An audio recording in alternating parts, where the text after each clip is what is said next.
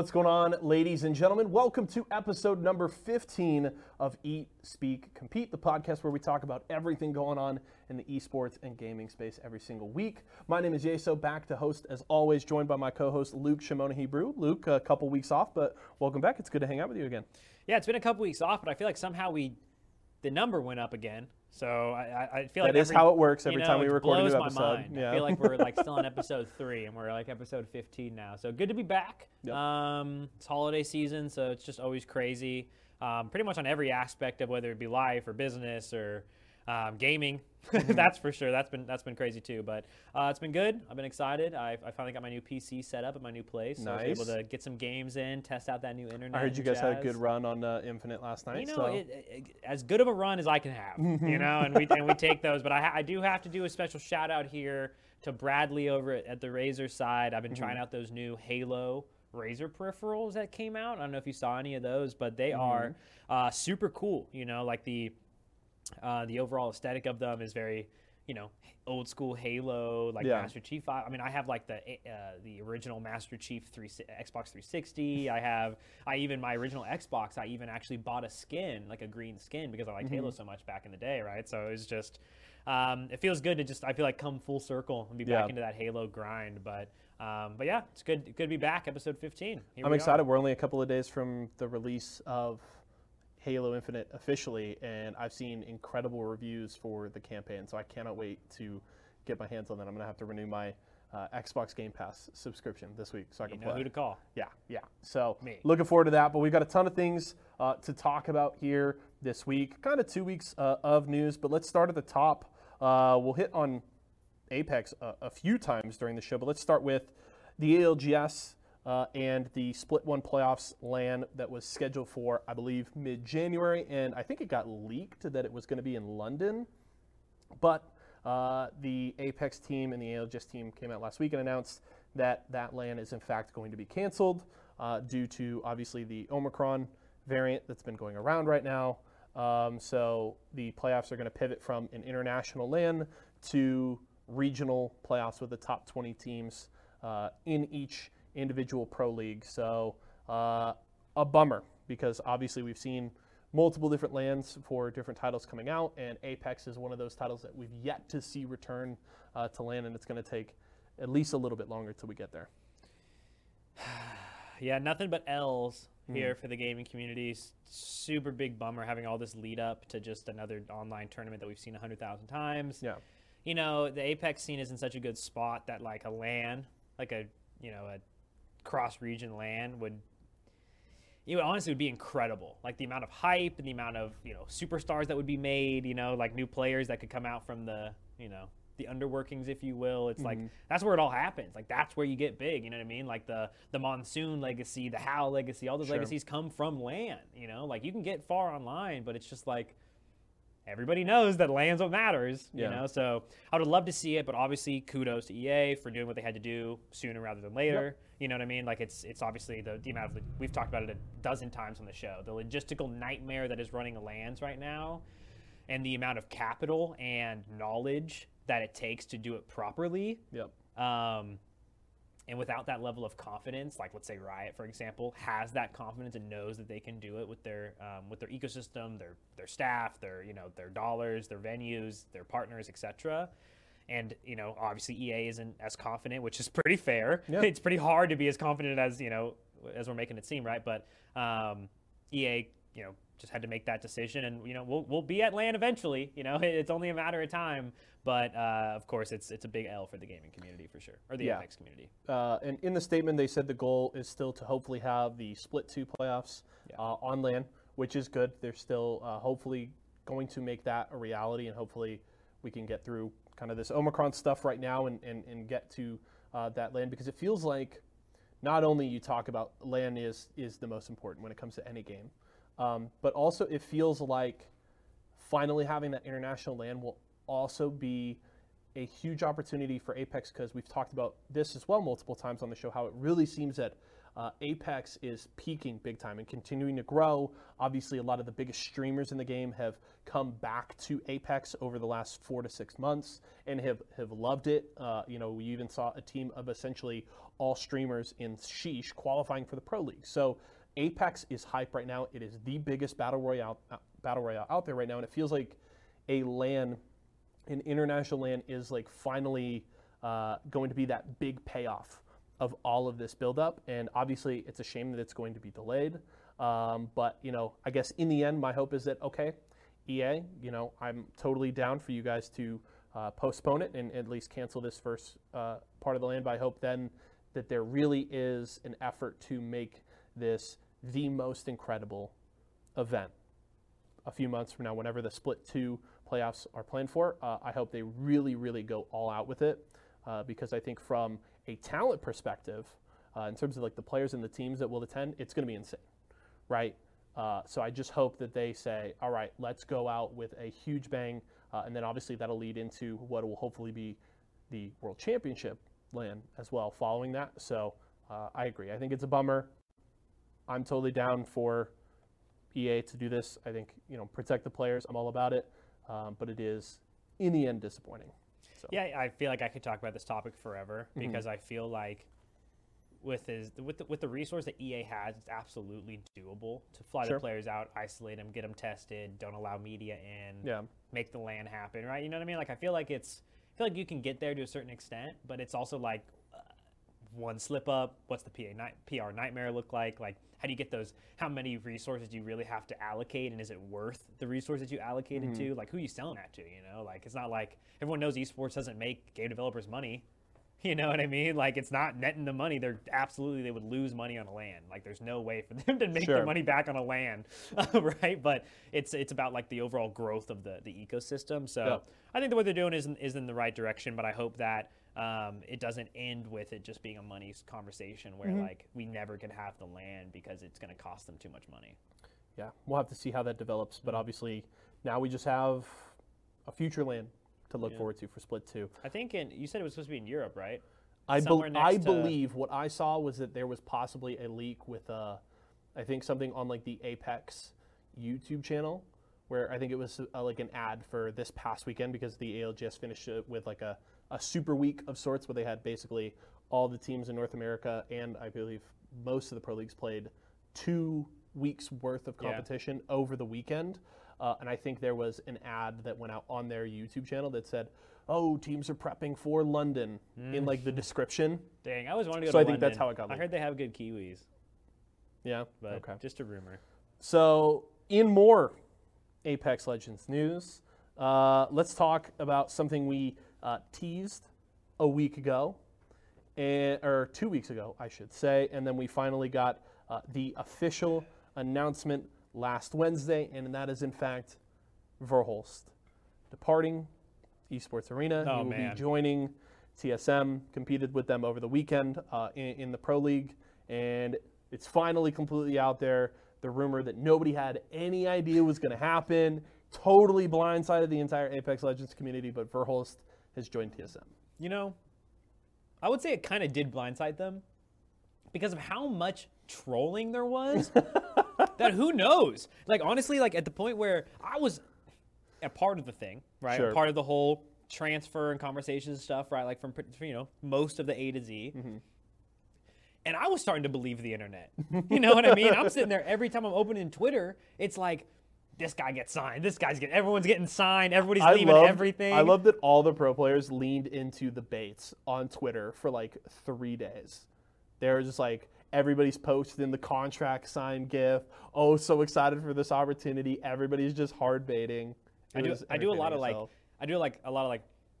market research and just like general watching different people's like Twitter accounts of the different teams and how the organizations do, right? Because we're always working with the different orgs to like maximize viewership and all that kind of jazz. And it's so funny because last week I was doing some more like research on certain players and their social reach and stuff like that, and I kept having to scroll like a month back in time to get like realistic numbers because like the last like 2 weeks have been so inflated with like BS that I'm like, nope, I'm not taking these numbers. These are not realistic numbers. Like no way, bro. Like, but it's been really it's been a interesting transition. Obviously with Snipe down, going to Halo, and with Verholst taking over that kind of like Fragger spot, and with Noct coming over to play with Esports Arena over these last couple of weeks in tournaments as well. It's been really interesting. It's that kind of synergy that three-man teams have for playing with each other for half a year plus, 2 years, whatever, isn't generated overnight. Sure. And it's one of those things where, if me and you play the same game together all the time, like I might have habits of specific call-outs, right, that exactly what I mean, or how I rotate, or like what guns I like, and et cetera, like that high level, obviously, right? But it's the same way with these type of teams where there's definitely going to be some growing pains. And I think that we've seen a little bit of that, but overall, I think that both Esports Arena and TSM had pretty decent weeks for being brand new rosters. Yeah. I think they both performed well. I think Esports Arena probably will have to deal with the most growing pains, just because it really seems like, due to Verholst streaming and playing a lot of just like playing on the ladder with Hal and Reps pretty frequently prior to all of this kind of coming to a head. They had already been kind of putting in that time. Meanwhile, obviously, the Noct situation joining Esports Arena, a little less kind of advanced notice on that front. So it's going to take them, I think, a little more time to get their legs under them. But I would say having played a ton of games this past weekend is certainly going to help that. And now I think the fact that it won't be a LAN for Split 1 playoffs is, I would say, a buff to Team Esports Arena. Now, I don't think that they were going to go to LAN and bomb out. But I think when you look at the fact that now you keep it online, you continue to build synergy with this new third with Noct coming in, I think it is a positive change for the squad as they continue to build that synergy. So I think in the end, Team Esports Arena, I think, comes out honestly a lot better than I think a lot of people would predict when you lose a guy like Verholst, because I actually think Skittlecakes deserves a lot more credit than I think he has been given for the success of this squad. Verholst has obviously been like that leading name, but when you look at the numbers, I think Skittlecakes is an incredible fragger. I mean, look at Series E. Exactly, right? MVP, most kills. Yeah, and Dupe had most damage. So when you look at it, I think Skittlecakes is kind of flown under the radar because of Verholst and the profile he's been able to build over the last few months. And then you bring in a guy like Noct, who has an incredible wealth of experience, was playing with Cloud9 at Champs back in June, and they were in the position to win Champs going into those last few games. So I think this roster will be really good, and I mean the ceiling could be just as high, if not higher, as the roster with Verholst. And then you look at TSM, they're going to be incredible. It's going to be good for them. I think they will continue to be one of the most dangerous rosters in the world, and we'll just have to see how quickly they round kind of back into the form that we know for TSM. I can agree with that. Yeah. I think that LAN, the most interesting part about LAN for me is the European teams. Because think about European teams more than just the fact that they have different play styles, they prefer a different general meta, whatever it might be, right? Is the landing zones. And I think that that's one of those, that's what really pushes the Battle Royale genre to its peak, is when, the best team in North America probably has the same landing spot as the best team in Europe. Yeah. So what happens? And like those storylines and that overall kind of mix up, and I feel like that's really where it comes down to. And I think that us having more time offline is, like you said, a buff to Esports Arena, because I think we do need to hone in and lock in that landing component, even though right now we have 3 POIs. So if Europe takes one, we'll just take a different one. And if you ask, what is it? I think it's like Team Kick that played in the Knights Cartage Cup. If you challenge Team Esports Arena, that's a 0 for 6. Good luck. That's a 0 for 6. Good Try again, luck. Chief. You're going to get fried. Definitely a lot to follow on the ALGS front. We'll talk a little bit more about it later in the show. But let's swap over to some League of Legends news. Cloud9 officially announcing their coach for their LCS team, LS. Yep. The storied content creator, streamer, analyst, former coach in the LCK, is coming from Korea over back to the States to coach Cloud9. And I want to highlight an interesting quote, because LS did an AMA over the weekend. And when asked about his year-long goals for the team and for the players, he said, quote, semis at Worlds at least, Fudge being the best Western mid laner, Blabber becoming the best Western jungler. I think not winning spring/summer would be a failure. Even if we get second, it's not good enough, end quote. That is, like, getting a quote like that from LS is not surprising me because he's always been extremely confident, but that is quite a list of goals for the Cloud9 roster.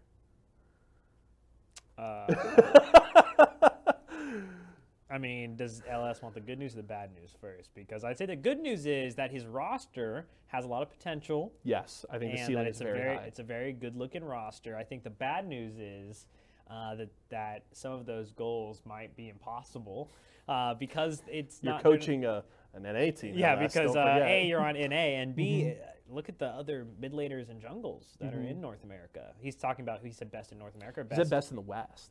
Best in the West. Oh, for Blabber and Fudge, I mean, I think it says it all that you even thought like it would just be hard to be best in NA, let alone the West, right? I mean, no way. Sorry, no. I mean, Blabber. I think Blabber. No. Maybe top 5. Top 5's good. I mean, look. There's a lot, man. That's a crate. I mean, whatever. I would say, while it may not be his goal, if Fudge and Blabber were top 5 at their position in the West by Worlds time, by next fall, I'd say that's an incredible achievement. I agree. LS would probably think that's not quite enough and believes in their potential. And I obviously love the fact that he looks at this team and is like, these players are sick. The peaks can be incredibly high. Yeah. I would agree. I don't know that it's that realistic, especially in a year's time, especially when you're looking at a player like Fudge who, obviously I know, and we talked about it when we talked about the roster move, that LS believes that Fudge was a mid laner playing top lane and feels that transition can be good. But I'm not buying that Fudge is going to role swap in his second year in the LCS and then go on to be the best Western mid laner in a year's time. Yeah, it's one of those things where, like, we talk a lot about, like, the NA teams and, like, how they can get better and what they need to do this and that, but it's, like, all at the same time and all that's going on, like, T1's just getting better. Like, I don't understand what the semis at Worlds is your game plan, your year one with this roster. Am I crazy that actually feels like the most realistic goal in that list? Like winning I don't the think goals. that's If you look at the goals being definitely Fudge best winning. Western mid laner, Blabber best Western jungler, winning both spring and summer in North America, and then going to semis at Worlds. Dude, I actually feel like summer, semis is the most spring realistic. and summer has got to be at least a little easier than getting to Worlds or getting semis at Worlds. It's got to be because it's only North American teams. It has to be easier, JC. But, I will not stand for the slander. I will allow that, but I will say semis is, I feel like, not that unrealistic past winning spring and summer in North America. Yeah, I think I would agree if I hadn't just seen the teams that played in this year's Worlds, because they're just going to eat them alive. But I think that the roster is strong. I am excited for the new season. Mm-hmm. It's going to be fun. And I'm curious to see what LS does. I mean, I think he did some really good things when he was working with BBQ Olivers in Korea. And obviously he has a mind for the game and also brings just a very a different way of looking at the game. Which LS we need, very bro. opinionated. We lose a lot of drafts. And Ellis is the draft god. No, that's what I'm saying. I'll take the brain. Yeah. I'm not going to argue that piece itself. I mean, again, I think it's a lot of those achievements are difficult.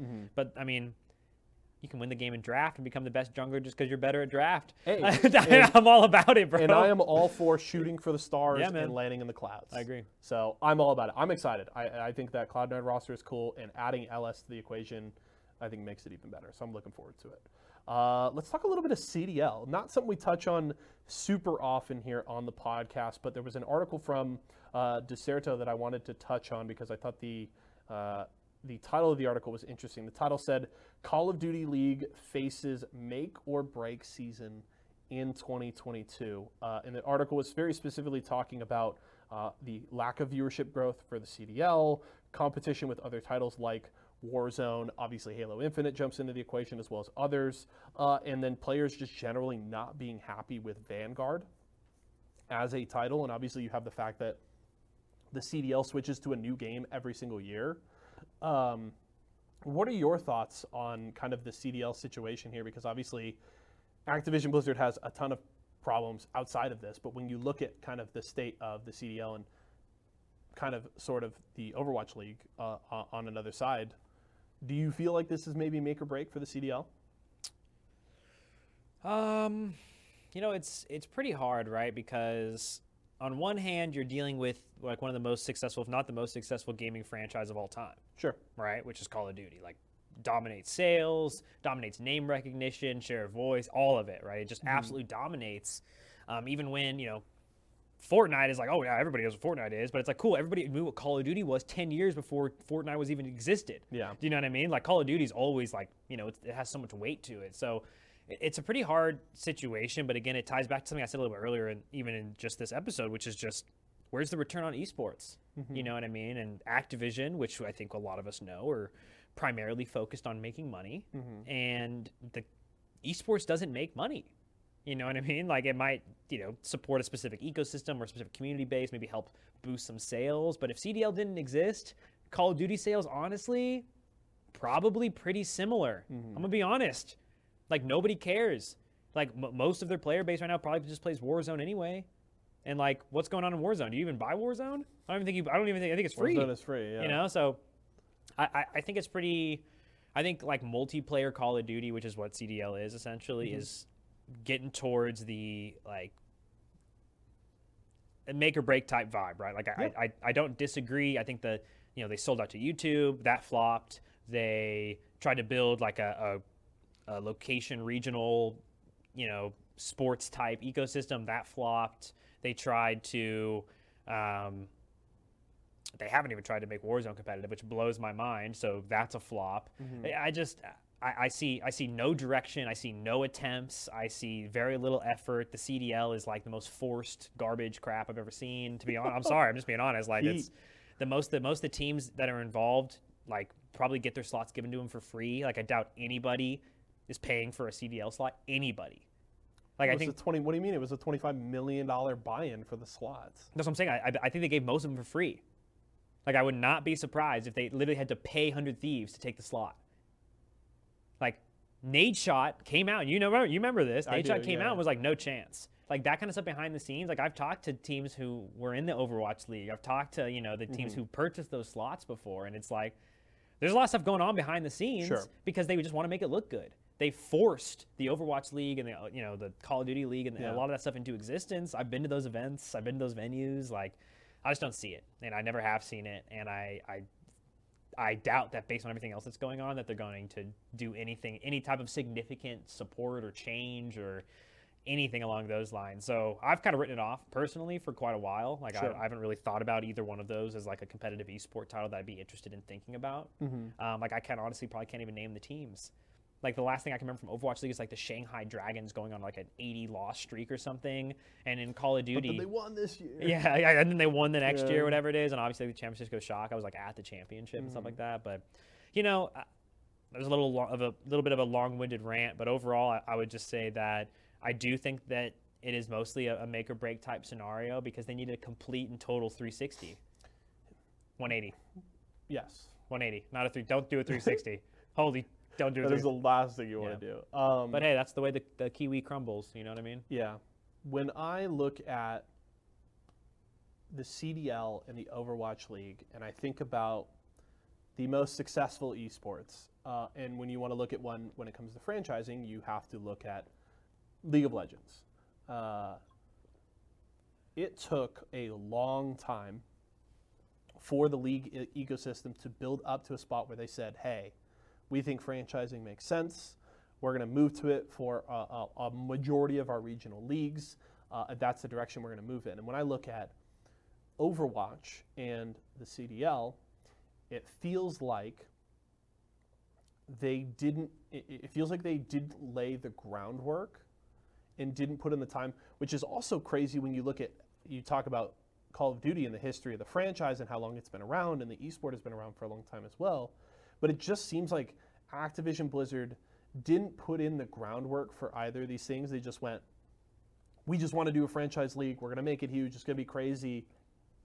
and got a bunch of people to buy in at first, and it seems like the foundation wasn't there, and that's why things are falling apart.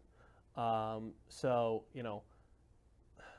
and I'm not a Call of Duty fan, obviously, so I'm like not the best one to talk about this, but it just seems like they didn't do their homework and didn't lay the groundwork in that foundation for it to be successful long term, and I think that is showing right now. So I agree. I think it is kind of a make or break year, and if I was a betting man, I'm leaning more break.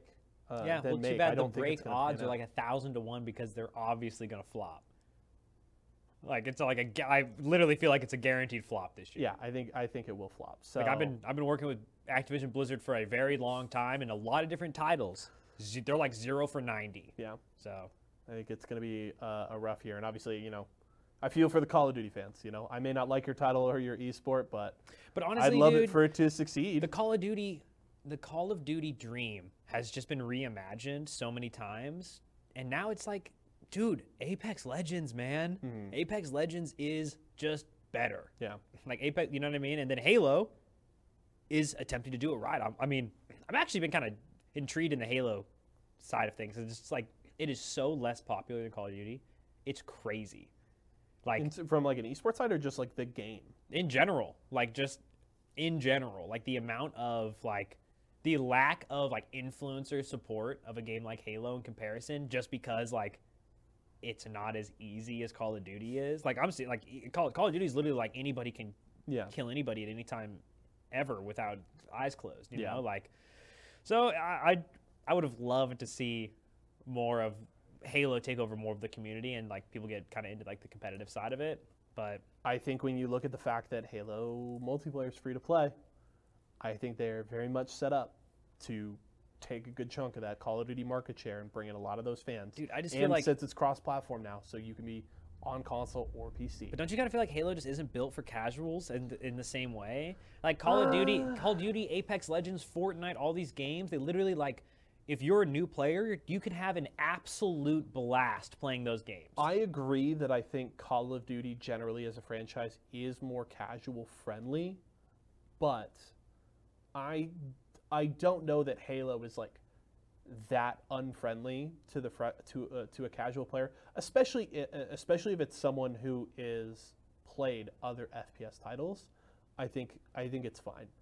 Now we'll have to see how that pans out, but I will say, with all the decisions being made at 343 and with the HCS team, they're leaning back into the roots of the Halo esports circuit and what made it great back in the day, in building that entire ecosystem around that now, the availability of the game. I think they are making all the right decisions.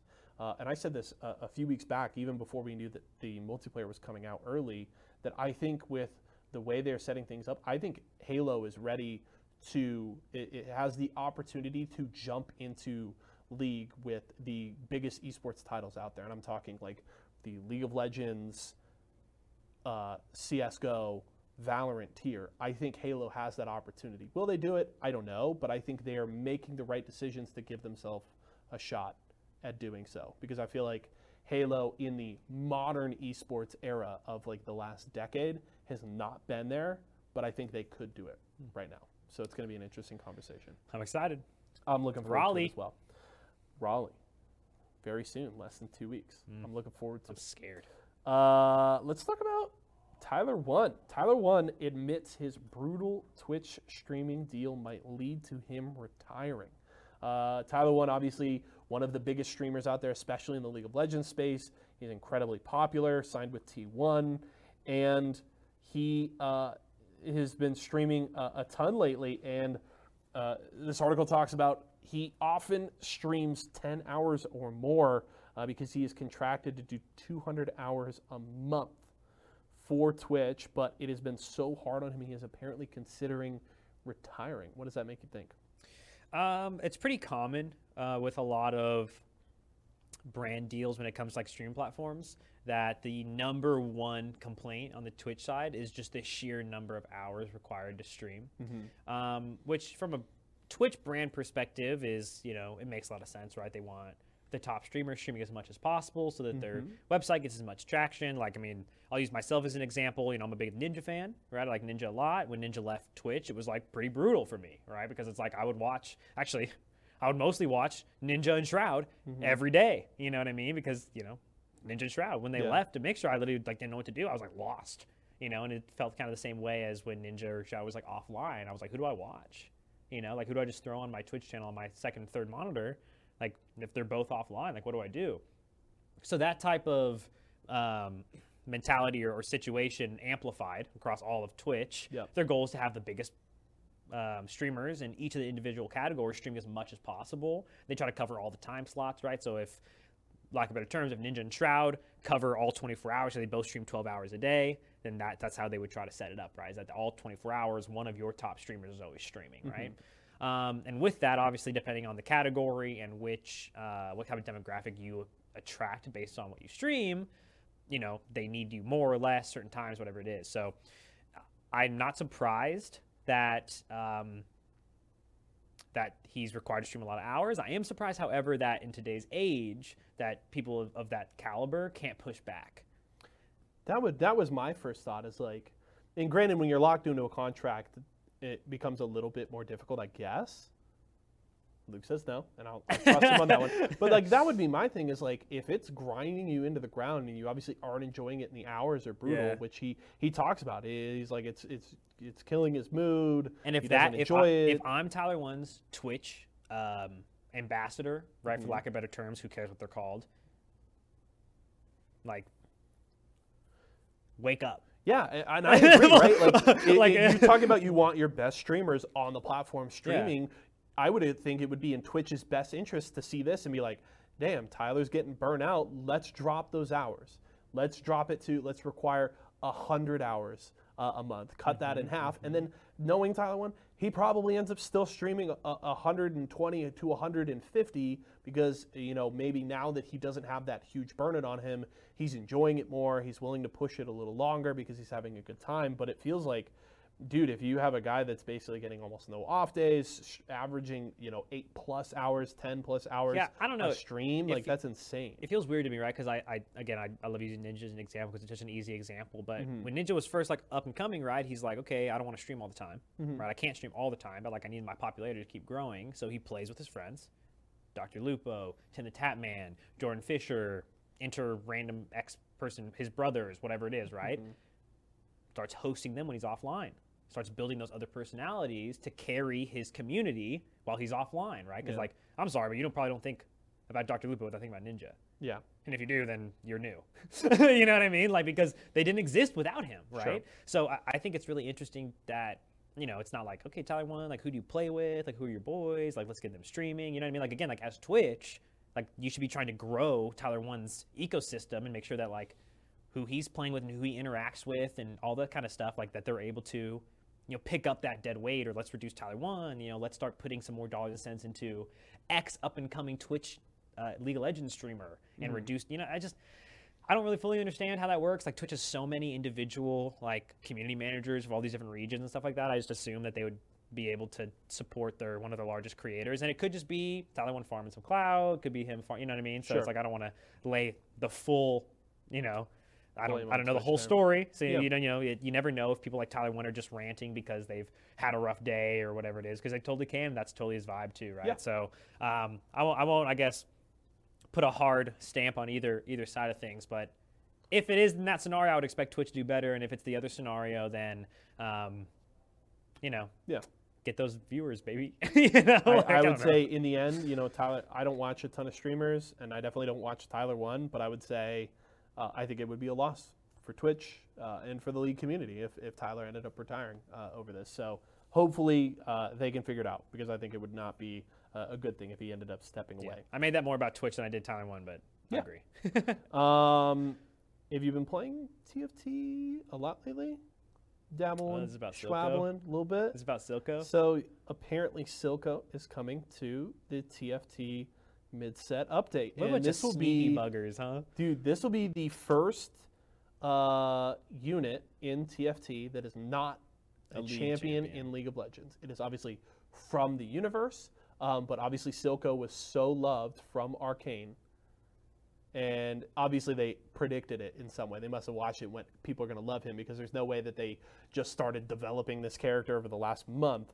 But this is really cool. Have they released anything about like what he's going to do or anything? Not that I know. Because so currently in TFT set, there's a sisters buff, which is Vi and Jinx. So I'm thinking there's going to be they're going to add an affix or something with him that either is like maybe he's a unit where if you have Vi and Jinx, then like, kind of like, I don't know if anyone's playing, like you have a Yordle Lord, or if you 3-star every single Yordle, you start spawning Yordle Lords, which are just like a Christmas Vhagar, who's insane. I think it might be a similar thing where you might be able to like, because I don't think he's going to be like 3 cost, this, that, here's his thing. I don't think he's going to be a normal unit because he isn't a fighter. And that's my question is like, what if he is, what's theoretically? What's his attack going to be? Because you don't see him fight. So I'm kind of hoping he's like a supportive type character, or maybe it's like because this maybe season he's out there just with some shimmer. Well, this season, dude. just throwing. No, but seriously, this season there's like every X amount of turns, you get to pick one of these 3 traits. The Hex Core augments. You get to pick an augment, and I'm thinking maybe it's an augment where it's summon Silco. If you it's like that kind of vibe. If you have Sisters buff, summon Silco, or Silco gives all your units Shimmer buff, or because like literally that'd be cool. Like they can get really creative with Summon TFT, and I think that I would be absolutely shocked if he comes in as a normal unit. Actually, I'd be incredibly disappointed and probably wouldn't play because it's like there's no way, dude. They're going to do something crazy, and I'm so excited about it. I'm looking forward to it. I think it's come on, Mort Dog, cool. You know what to do. It's definitely going to make me come. I haven't touched TFT a ton the last I would say 3 weeks, but when Silco comes out, I'm definitely going to go back and play at least a little bit for probably a week. So I'm looking forward to it. $100 an hour for your lessons if you're interested. Yeah. I think I have somebody that'll do it for free, and is also like masters in TFT. So is it me again? It's James Lopez. Oh, he's free. Like I said, free.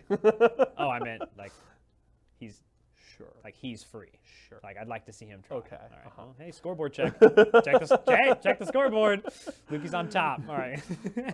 Let's talk Series Z. Okay. Last week was a big week for us here. We had Series Z draft days for Season 4 of Apex Legends on Wednesday, and then we had our first ever Series Z Guilty Gear Stripe draft day on Thursday. It was a big week. How you kind of feeling after putting those in the books and getting ready for the season? Feeling good. It's good to launch a new Series E title, which again is just for anyone who isn't too familiar with Series E. It's essentially just our semi-professional ecosystem that allows players to compete in weekly tournaments, improve their skills, and then potentially earn a sponsorship through one of our partners. Right. So, for example, you'll have, you could be sponsored by Team Intel or Team Excedrin, Team Vizio, Team Nerf, Team Razer, et cetera, and compete in both Esports Arena and the ALGS or, the HCS or whatever tournament series you're interested in playing in. But it's good to spoilers. It's good to add another game in, right? Because for a long time it was just Apex Legends. Everyone just knew it as an Apex Legends series. Now we're breaking into the fighting game community with one of the new up-and-coming titles, Guilty Gear Strive. Some of our newly signed players even performed really well at CEO this weekend. And on top of that, of course, it just really opens the gates for us to continue providing opportunity for players across all different types of ecosystems, all different types of titles, etc. And it's really exciting just to keep kind of adapting that model and seeing how Series Z evolves, because Series Z's evolved so much from day one of Apex Legends. Just in Apex, it's evolved just in Apex, and now it's like, okay, we're starting where we're finishing, right? Where it's like, okay, we spent a whole year developing this. Now we won't make the same mistakes, but now it's like, let's add a new game, find those new hurdles, and continue to evolve so we can keep adding more and more titles. Yeah, I think it's going to be incredibly exciting. I do want to give a special shout out to our 6 Series Z Guilty Gear Strive players. Obviously, I got to spend a lot of time with them on draft day, interviewed all of them.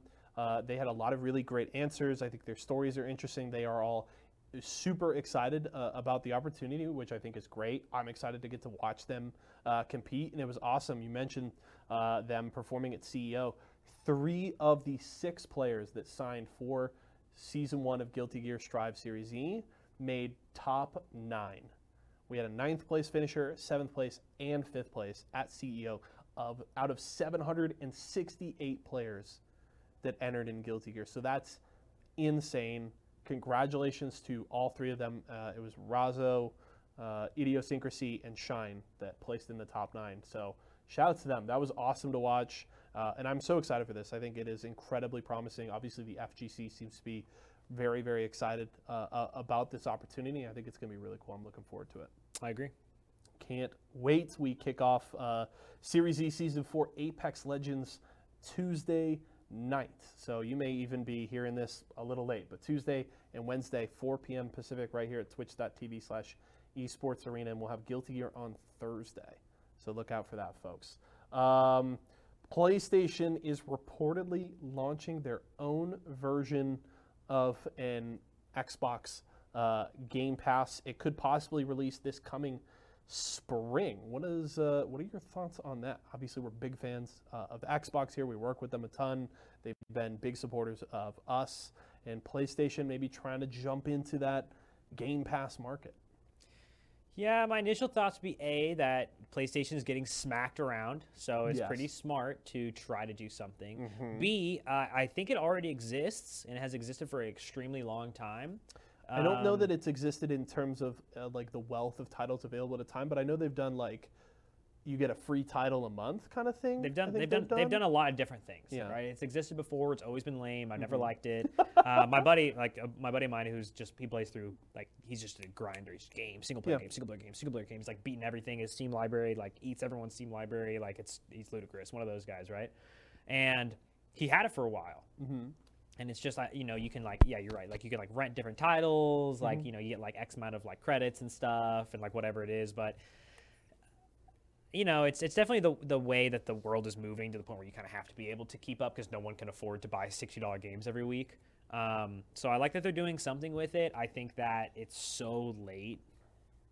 Like, I don't even know how you launch it with interest to anybody. Like, they could launch some kind of program and it might just like get swept under the rug. I mean, people can't even buy a PlayStation.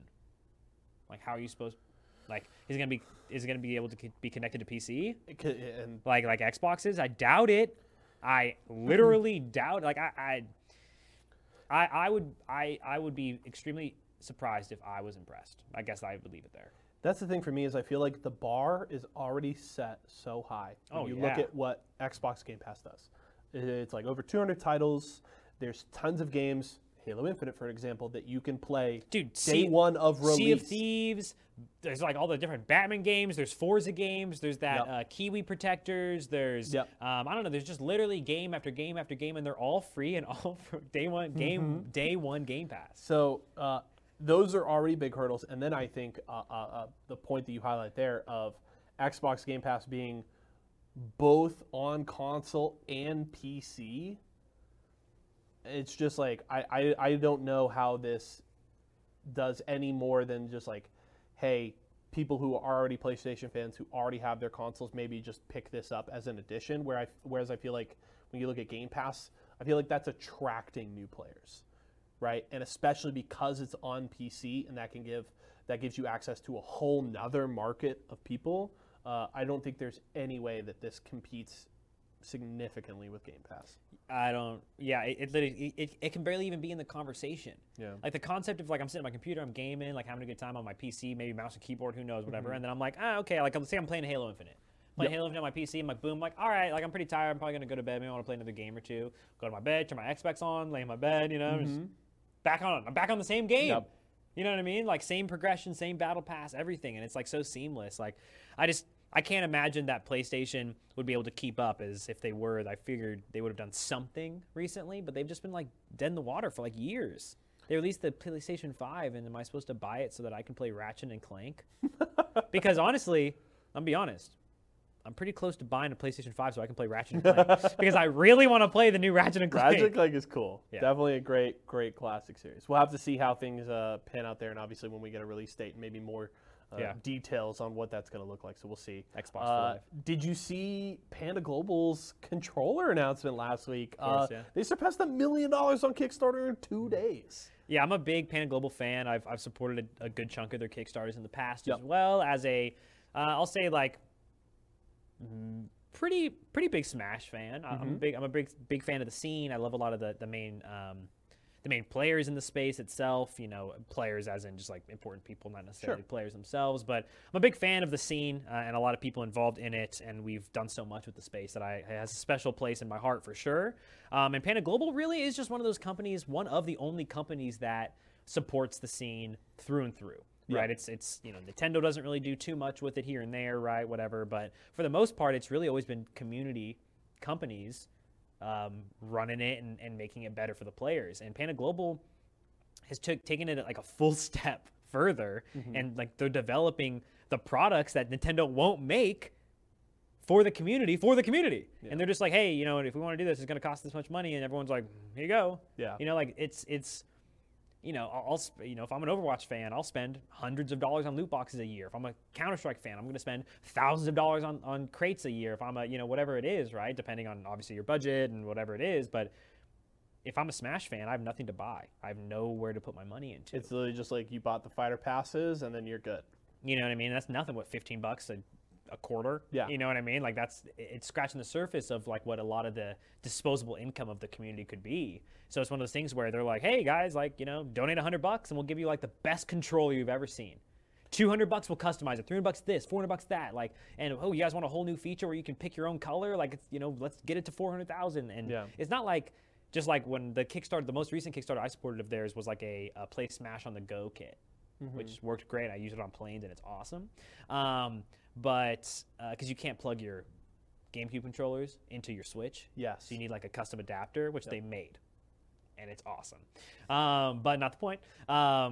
But with this specifically, it's one of those things where it's not like you're just dumping your money in the trash. It's not like, okay, here's $100, make something I like and I'll buy it. It's here's $100 for the controller that I'm buying that helps the fundraiser or helps the Kickstarter, and I get the product that I want cheaper than it's going to be on retail.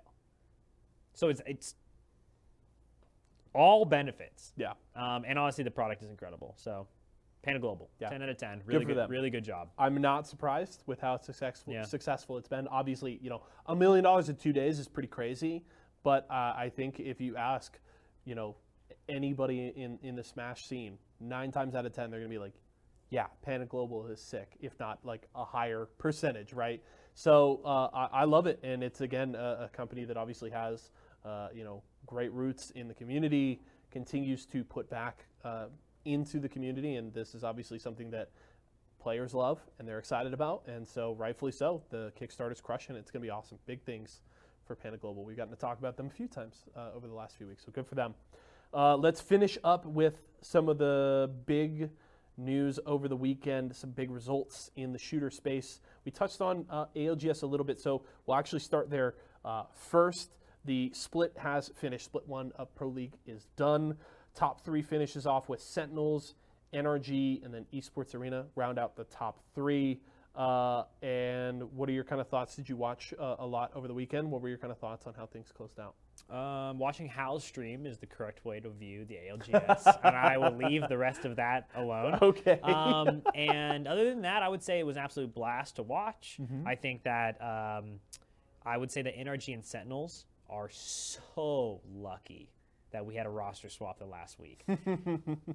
You would have got smashed. Okay, but we'll let them have first and second. We'll cruise into third. Not that big a deal either way. Yeah. Excited for obviously the playoffs and whatnot. But it was really fun to watch. There's so many good teams right now in the metas and such. I feel like a fun spot with the exception of Valkyrie. So I liked it a lot. It's going to be interesting. One thing I do want to note. Of the 20 teams that qualified for Split 1 playoffs in North America, over a third of the players that will be competing in the Split 1 playoffs for North America, Series E pros. They either are currently signed as a Series E player or were prior to playoffs. So that's what we do, baby.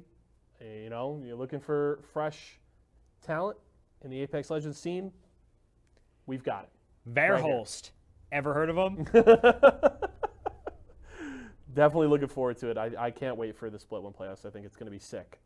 Let's finish with some Valorant news. Obviously, VCT Champions is going on right now. The stream is actually done for the day, but a ton of crazy news over the weekend.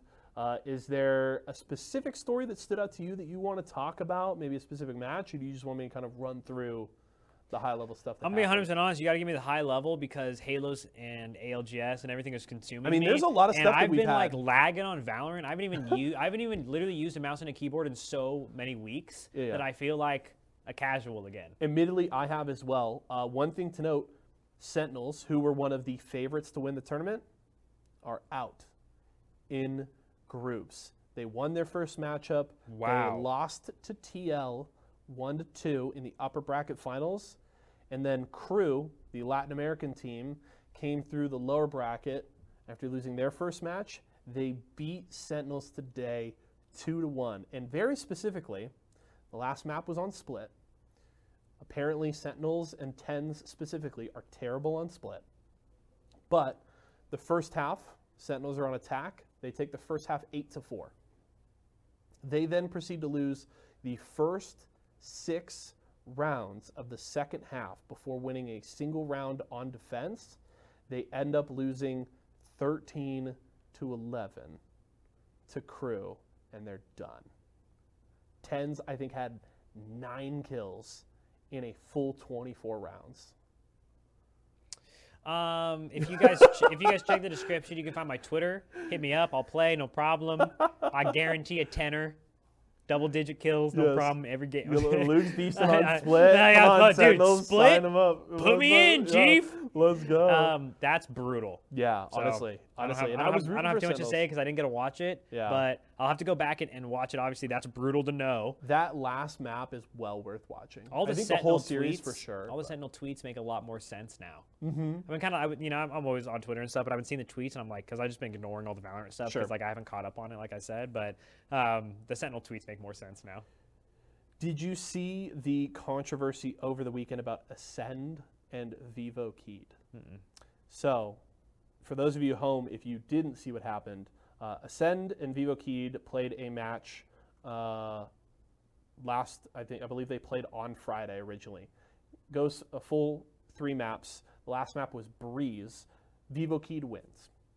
But there was a ruling that came out after the map that it turned out one of the players on Vivo Keyed was using a Cypher exploit with his camera where you could like see through a wall and see players. And apparently the exploit was used in 6 rounds. And so the original ruling, Riot came out and said, hey, use this exploit. Basically, you lose all of those rounds. We're giving those rounds to Ascend. Ascend now wins. There was a huge outcry. What they ended up going with was deciding, okay, we will, since they only won 3 of those rounds anyway, we're taking 3 away, giving 3 to Ascend. It basically left the score then of the map at 12-10. And they went to Ascend, and they said, okay, Ascend, what do you want to do? Either you can play the map starting 12-10, or we can give you a 7-0 lead and play the map from 7-0. Ascend decides to go with the 7-0 start. No, dude. They still won. Oh my gosh. But they only won 13-10 with a 7-0 lead. And the game was tied at 9-9 at one point. It was insane. The whole drama, especially because the match, like the whole meme over the weekend was the match lasted 48 hours because technically it didn't end up finishing until 48 hours after the original match started. But it was insane. Group stages has been crazy. We've had Fnatic return to form. C9 losing to Fnatic was insane. Sentinels obviously out. I know, I personally even have not had a ton of time to watch it, but I'm definitely like this week slowly working my way back through the VODs. Next week, yes. Valorant talk. Yeah, and we will talk a bunch of Valorant. I'm looking forward to it, but all I'll say is like, it was an insane weekend, and the group stage was crazy, and I think delivered a lot of good matches, and I can't wait to go back and finish watching the rest of them. But I would say we talked a lot about it, being excited for champions. We wanted to see what Riot would do with a Valorant World Championship, and so far, I'm impressed. I love it. I think the stage is super sick. Oh yeah, I agree. I've been looking at it. I'll tell you that. Oh, what have you been playing? Infinite and what else? Halo, TFT game, Halo. Halo. Same here, honestly, but played a lot of Halo. Also, a little bit I was playing Minecraft last night. The new update came out, and it's so much fun. Nice. It's so cool. I'm glad you're having a good time with it. I'm just like, I love it. I think the biggest update Minecraft has actually ever seen, because it drastically just changes how world generation works. And the current like map seed that I'm playing on, you basically spawn inside a huge valley in between like all these icy peaked mountains, and it's so cool. That sounds cool. I'm having a blast. The caves are incredible. I'm loving it. So yes, Halo, a lot of Halo. Also playing a little bit of Minecraft. Also going to be playing some Guilty Gear this week because I'm getting ready for grind time. Series E, baby. Yeah, I'm ready for it. That's going to do it, folks. 15 episodes in. The run continues. We haven't been canceled yet. Not yet. We're keeping One it more going. episode. We'll see. I got spicy this episode. Right? Yeah. If you guys have any questions, any hot takes you have for us, things you want us to talk about, make sure to hit us up on Twitter. Luke is at Shimonahi. On Twitter, I'm at Caster Yeso. We're looking forward to hearing from all of you. Make sure to tune into Series E this week, Tuesday, Wednesday, Thursday, and Thursday. Don't miss out on that. We also have, I think, a little something special going on Saturday that I'm not gonna get into, but keep an eye out on our Twitter. You should be looking out for it. But that's gonna do it for us, folks. Have a great rest of your week. We'll see you next time. Bye.